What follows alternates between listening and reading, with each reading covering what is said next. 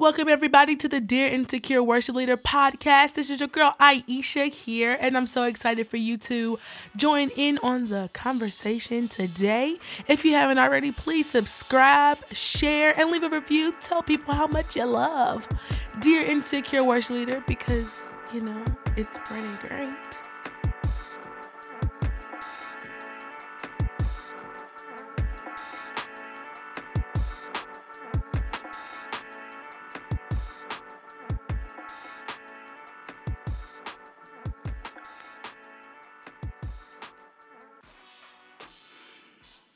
Hey y'all, good afternoon, evening, or whatever time you're listening. I am so glad to be back with you guys. It's been such a good day and the weather makes it all better. Anyway, I had a good weekend, lots of planning for DIWL and just trying to stay current with everything. It's easy, but it's hard, just trying to keep up with everything. But consistency is, key. Anyway, today's topic, I really don't even know what to name it, so I'm not gonna get a title, but you'll see it whenever it pop up. But I've been thinking about some stuff, and even in my own life, and I think as worship leaders, it's so many things that we can do, like, take vocal lessons and, make sure that we're current on the next worship song, or our team is tight, our musicians are tight, and everything is organized. But all the things that, we should do on surface level. But I firmly believe, like, even in your own life, if you're not well, nothing's well. And it may appear well, and we can fix things up like they are, but if you're not well, then nothing's well. So anyway, I wanted to read this to you guys, and I hope it encourages you today. So I was reading Matthew 5, 23 and 20 through 25, and I'm gonna read that pretty quickly. So Matthew 5, 23 through 25, it says, "Therefore, if you are offering your gift at the altar and there remember that your brother or sister has something against you, leave your gift there in front of the altar. First, go be reconciled to them, then come and offer your gift. Settle the matter quickly with your adversary who is taking you to court. Do it while you're still together on the way, or your adversary may hand you over to the judge, and the judge may hand you over to the officer, and you may be thrown into prison. Truly, I tell you, you will not get out until you have paid the last penny." I know I've definitely talked about this scripture before, but for some reason, this thing is sticking out to me. And you know what? It's kind of crazy now that I'm looking at it right now.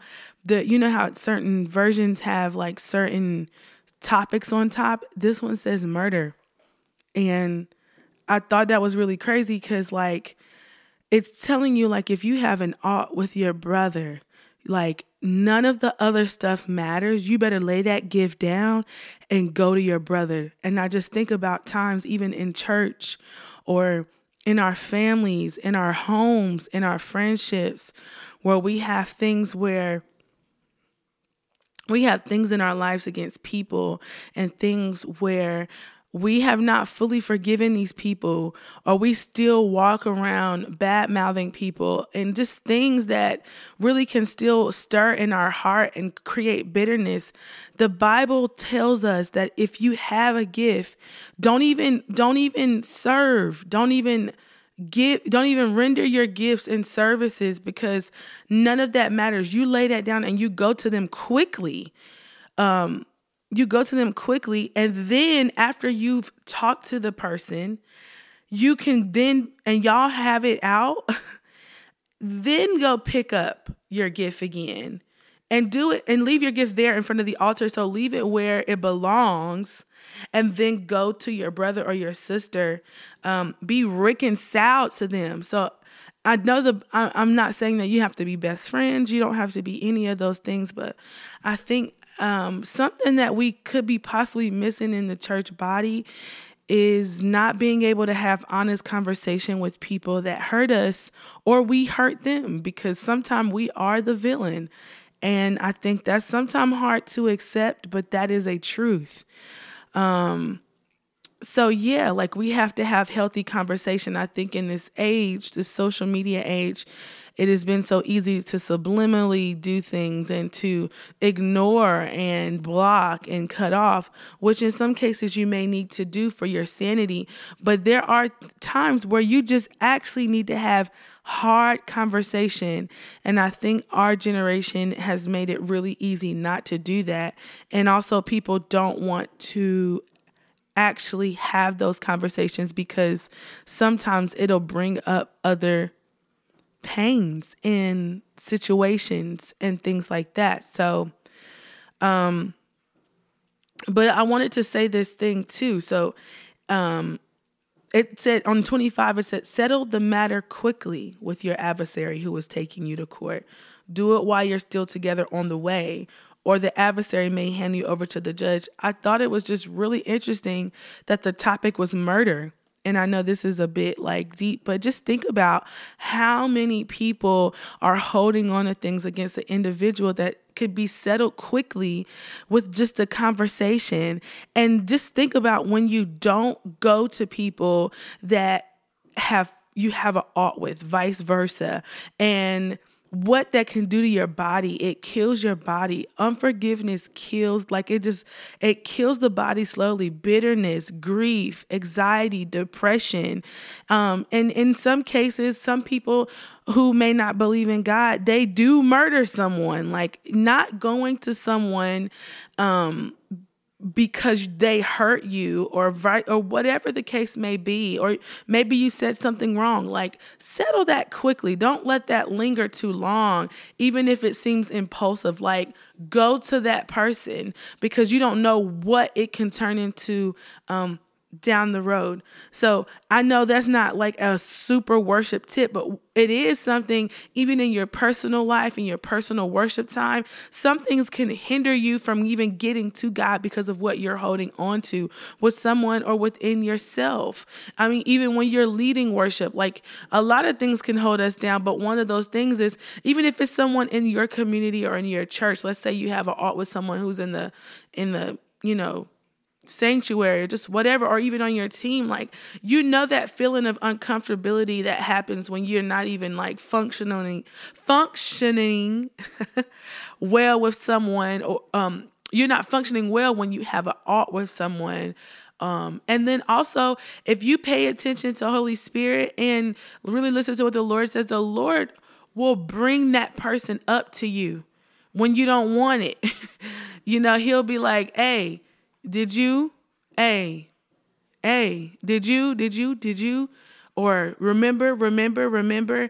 And I know he's done that to me. And there has been times where I have had to go to a certain person and it's been years. And I'm like, hey, this is a long time ago, all is well, but I think it's really hard for this, blah, blah, blah. And I just wanted to have a sit down. Now, everybody's not mature enough to do that. And I'm not even talking about you. I may be talking about the other person. So you definitely have to use wisdom and let the Lord guide you on what to do. But I will say, worship leader, worship pastor, or any leader in particular, if you have an issue with somebody, go to them and settle the matter quickly and free yourself from something that you don't even know that you need to be free from. And even if it's so recent, I want to encourage you on the matter and say, hey, go to that person. Go to them and settle it. Talk to them. And it's okay to have tough conversations. I tell people all the time, like, I'd rather have a tough conversation and duke it out with you. And then if I know you still going to be there at the end, I don't mind duking it out with you. Because I know we both in it for the fight. You know what I'm saying? And I'm not saying if you're not in it for the fight, I'm like, but I will still come to you. But it's more like, hey, if we in this together, let's go through the pain together. It won't hurt long, But let's get to the sweet spot, So I just want to encourage you on the matter and your heart to forgive, to release any bitterness or unforgiveness that you have against people. And I know church hurt is a big thing. A lot of people do not come back to church. A lot of people do not respect people, but it may also help you to, release some things, worship a little bit better, pray a little bit better, talk to God a little bit better, and even honor that person in a better way. So maybe I might call this episode Murder in the Church. That's a bit dramatic, but I just think about how many people who are not mature emotionally and they have oughts against people and they try to harm people. And, let me just say this one last part. Hold on one second. It may not seem like it matters, but it says, do it while you're still together on the way. So these people were on the way to, what is it? Like the prison. Yeah. So it says, do it while you're still on the way, or your adversary may hand you over to the judge, and the judge may hand you over to the officer, and then you may be thrown into prison. Truly, I tell you, you will not get a penny out until you have. Truly, I tell you, you will not get out until you pay the last penny. Here's the thing: whenever you don't forgive someone, or whenever you don't lay down your gift, and you just serving and doing all this stuff, and you got all this stuff in your heart, it rabbit holes into other things.